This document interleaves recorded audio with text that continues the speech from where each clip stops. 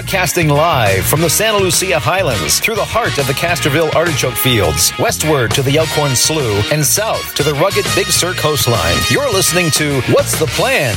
A weekly discussion with local thought leaders about the future of Monterey County. And now, here's your host, Mr. Paul Wyant.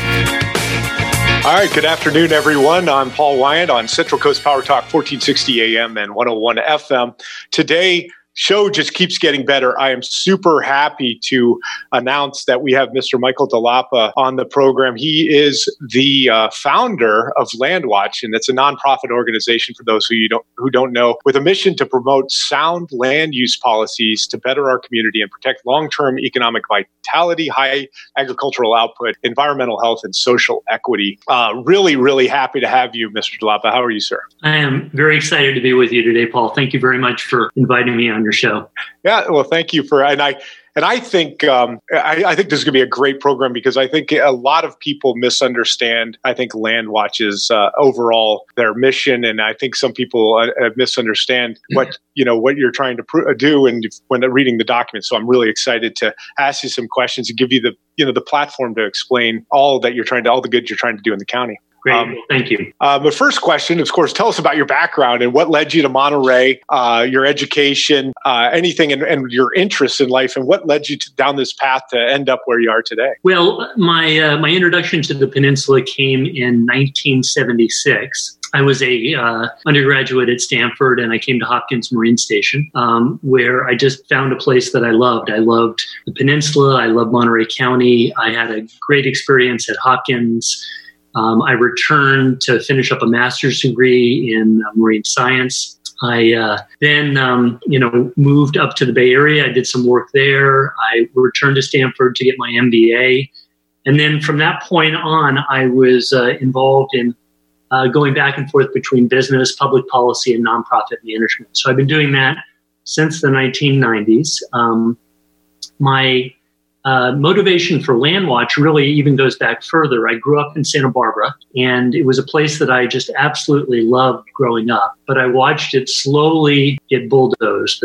The citrus fields, the open space, it just was subject to sprawl. And so when I came to Monterey, I knew this was a place that I wanted to be. It was a place that I loved. And it took me many, many years to figure out how to do something that would allow for continued growth and development, but would also protect these values that were so important to me and many other people. Wow, that is fantastic. And I agree. Santa Barbara is kind of a beautiful city, though, now with a lot of what they've done, at least in the downtown area and the beaches. So it's nice. Some of the McMansions over in where Oprah lives. Montecito? Montecito, yeah. That's kind of an interesting area as well. But that's a really great background. And you're also marketing VP for a construction inspection app. Tell us a little bit about that. That's kind of really an interesting side note. Well, that's a company that I worked at for about 6 years. I actually left there a few years ago. I think I'm still up on their website as their VP of marketing. That is one of a series of 7 startups that I've had over my career. I'm actually doing yet another one right now called FindMeAstream.com, which is a application, a web service to find live streaming on the internet. But I've just always had a passion for starting things. And Landwatch, was my primary motivation to start something to protect this area.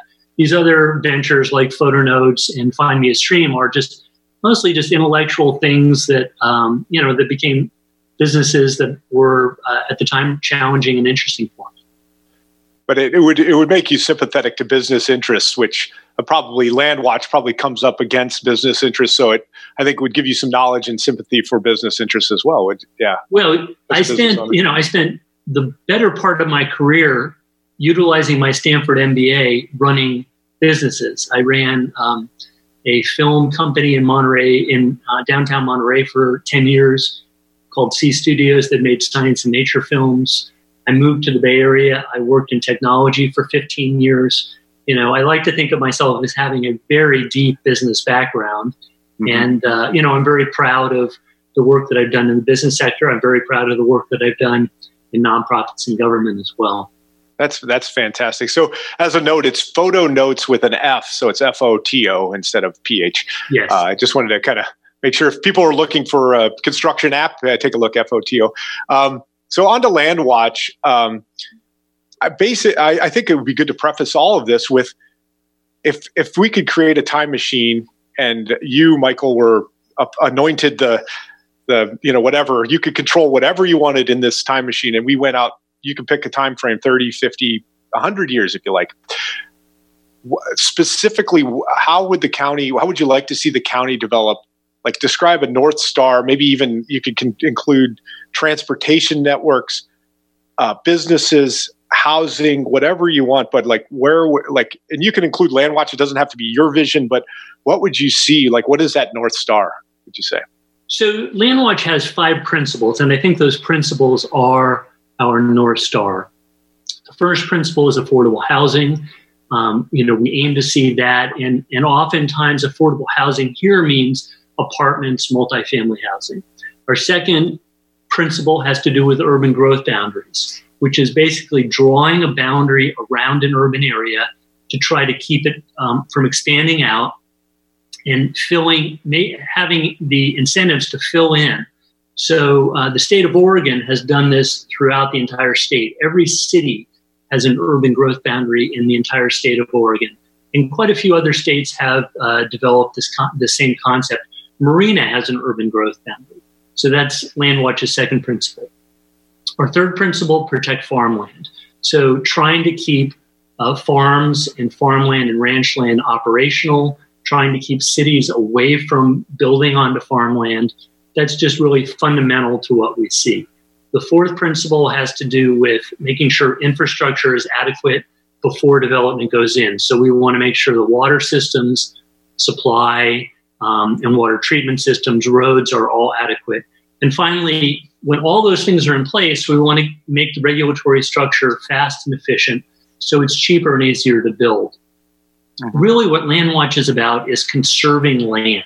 So if you think about all those things I described, affordable homes, farmland preservation, open space, efficient use of regulations and efficient infrastructure, that's really all about putting higher densities of homes, businesses in areas where they're easily served, where people can walk and bike, that don't depend on cars. So that's our fundamental vision.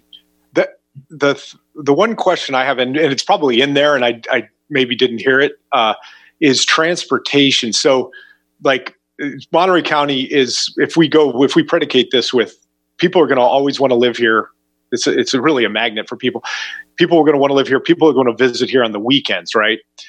And that creates a huge problem. And if we accept as a reality that population is going to grow, and probably the population of Monterey County is going to grow, and probably more people in the future are going to want to come here than do now, how do we manage that? Like, what would be your suggestion on how all those people, you're competing with what you want, which I think we mostly can agree with, almost everybody can agree with, we want to preserve the environment, but that getting the people in and out of the county is a interesting problem. Well, so I think that there are different components to that. One component is people that commute to work. And we see a huge influx every day of people from, Marina and Salinas, areas where housing is generally cheaper, working on the peninsula in Carmel, Pacific Grove, Monterey, coming in for, where a lot of the hospitality jobs are. So part of the problem is that we have an imbalance between where the jobs are and where the housing is. The solution, in our view, is to try to create more affordable homes in those places where the jobs are.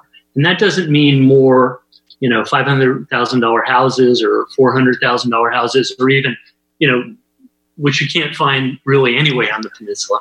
It means trying to build more apartments, trying to build more condominiums, trying to build more townhouses, places that are more affordable to the people who on a daily basis have to commute and work here. So that's the housing issue, really is part of the critical solution set.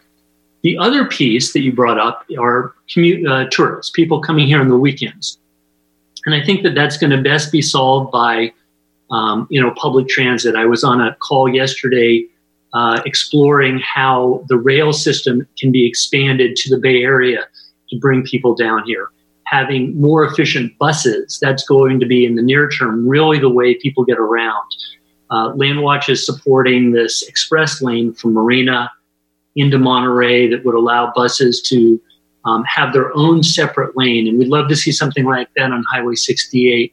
So we have to find ways that will make it easier for both people working and people that are coming here to enjoy this area to get here more easily, not burn as much greenhouse gases, and, make our roads, which are not going to grow. I mean, there's not a lot of money for expanding roads. So given that constraint, how do you accommodate what I think is going to be continued growth and demand? Yeah, I agree with a lot of that. What's interesting is when I had Mayor Roberson on, he was talking about the Marina, the new houses in Marina, and how a lot of those were bought as second family homes by Bay Area residents. And that is kind of like a, burr in the saddle, or it's like something, a stick in the wheel that always prevents. So if you build these apartments, that these people from the Bay Area are going to come down and buy them as second family homes. Tyler Williamson, contrasting, he's one of the councilmen in city of Monterey, brought up the idea of maybe having a tax for unoccupied homes or something to try to combat that. But it seems like this unending kind of like series of just trying to control that. But do you have any thoughts on like second home? So rental apartments are not something people typically, out of town people typically have. I mean, it's not impossible that people from the Bay Area wouldn't want to rent here, but most people that come here from the Bay Area are interested in a house in PG or Monterey or Carmel. I mean, they want those sort of, summer homes or whatever. I don't think if you had, higher density mixed use apartments out on Garden Road, which is going to happen, in Seaside along the Fremont Corridor, which is going to happen, downtown Monterey by the Naval Postgraduate School, I don't see the majority of those being in demand by people from out of the area. I mean, I certainly could be wrong, but my expectation, my hypothesis would be that mostly people that are going to take up and be in demand of those kind of small apartment units are going to be people who actually live and work here. That's a great answer. Now, Mayor Roberson, I don't want to put words into his mouth, but he did mention height restrictions in Monterey. And I think personally, I probably shouldn't inject my own personal opinion on this, but I think height is a great way to get that density you're talking about, especially in like downtown Monterey. Like if you took the old bank building or even the Bruns in downtown Salinas, another great building where they probably don't have the height restrictions. If they took that burned down building and build up, you could probably accomplish some of the goals. It seems to me like you could accomplish some of the goals. However, in Monterey and other cities, they're a little bit kind of leery of height. Do you agree with me, or do you think that there are other ways to accomplish the goal?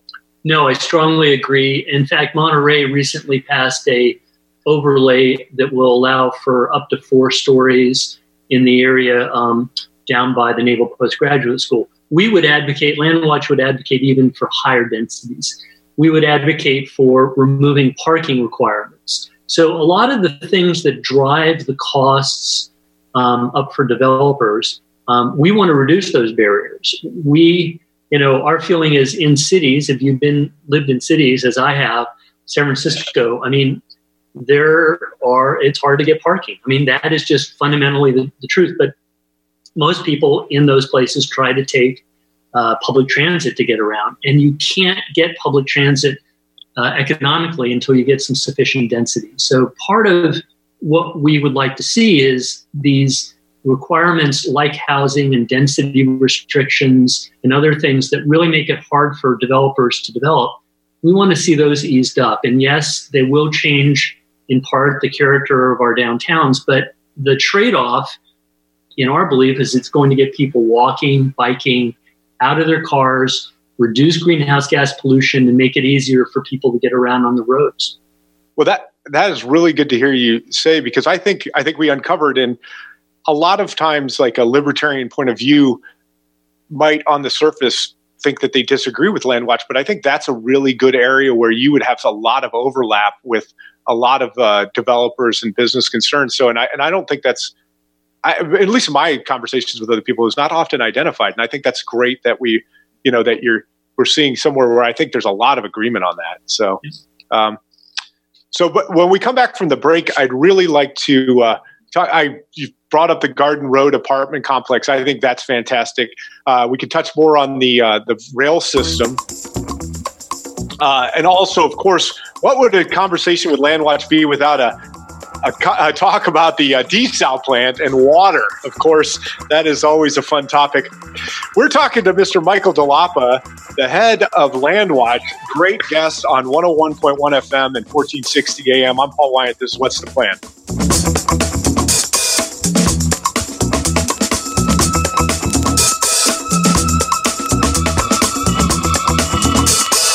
One company is on a mission to put 1 million people to work each year.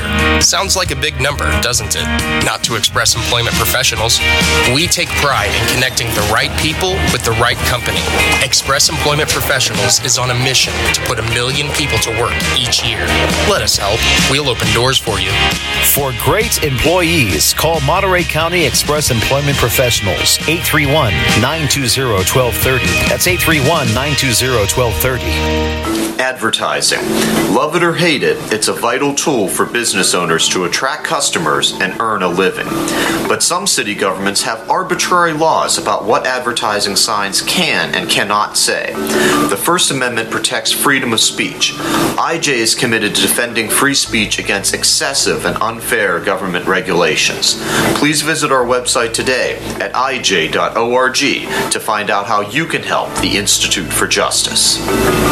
If you're planning an event and searching for the perfect venue, consider the Monterey County Sheriff's Posse Grounds on Old Natividad Road in Salinas. The Posse Grounds has it all. A complete kitchen, barbecue pits. We also have an outdoor stage featuring a large dance area, all in a private setting and wide open spaces. So book your event now. Call 831-444-6267 or visit our website at mcsposse.com. The Monterey County Sheriff's Posse is a not-for-profit organization.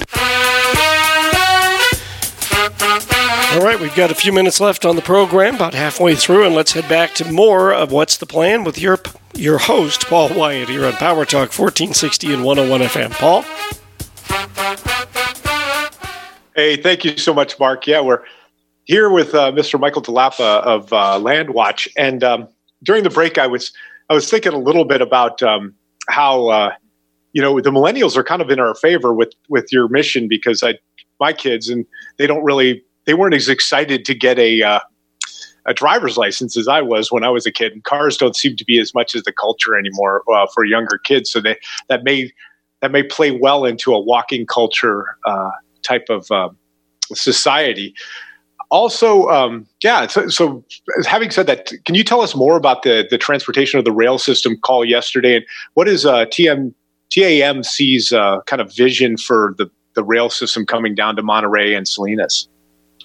Well, the Transportation Agency of Monterey County is, at this point, studying the options, and they're trying to get a handle on extension of the service from Gilroy into Salinas and then south, and then extensions to the peninsula, initially by bus and then eventually potentially by light rail if there's sufficient demand. So they're really in the early stages. If people want further information, I can send them the PowerPoint that Chansey presented yesterday, which was very instructive, basically giving the people on the call an opportunity to sort of see maps and understand where they are in the process. It's a fairly long process because there's, quite a large amount of money involved in changing rails and putting in new rail systems. So it's very early stage. That's what I would say. Yeah, we lived in Japan for a while, and they have very evolved. Of course, They also they never saw a hill that they didn't want to stabilize with concrete. So it's kind of a mixed bag with Japan. So it's fascinating. And also the self-driving cars could play in. So technology could leapfrog. Like if self-driving car technology could potentially leapfrog the need for a rail system. I don't know. Do you have any thoughts about like self-driving cars or anything and how that might change the transportation landscape? Well, I think you've got still the issue of volume per unit road.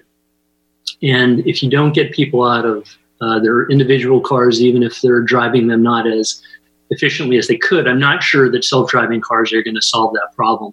You've also got a problem with greenhouse gas emissions, which, unless everything switches over to electric, and unless all the electric sources are also renewable, we are coming up on a very, very substantial problem with climate change. And so, trying to get our cities more walkable and bikeable, I think technology is not going to save us. Oh, well, I'm not disagreeing, but like carbon sequestration, I'm hopeful because I know like Bill Gates is doing stuff like that. And also another great thing, and this leads into the water question, is I think Monterey County uses just about as much water as they did in like sometime in the 60s, right?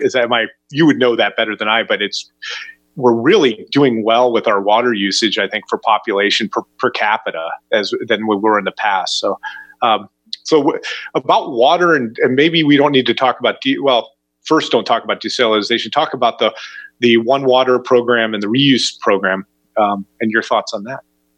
Well, Landwatch has been a very strong advocate of expansion of the Pure Water Monterey project. And the reason is that it's the least costly, least risky, fastest, and easiest way to meet the water needs we have on the peninsula.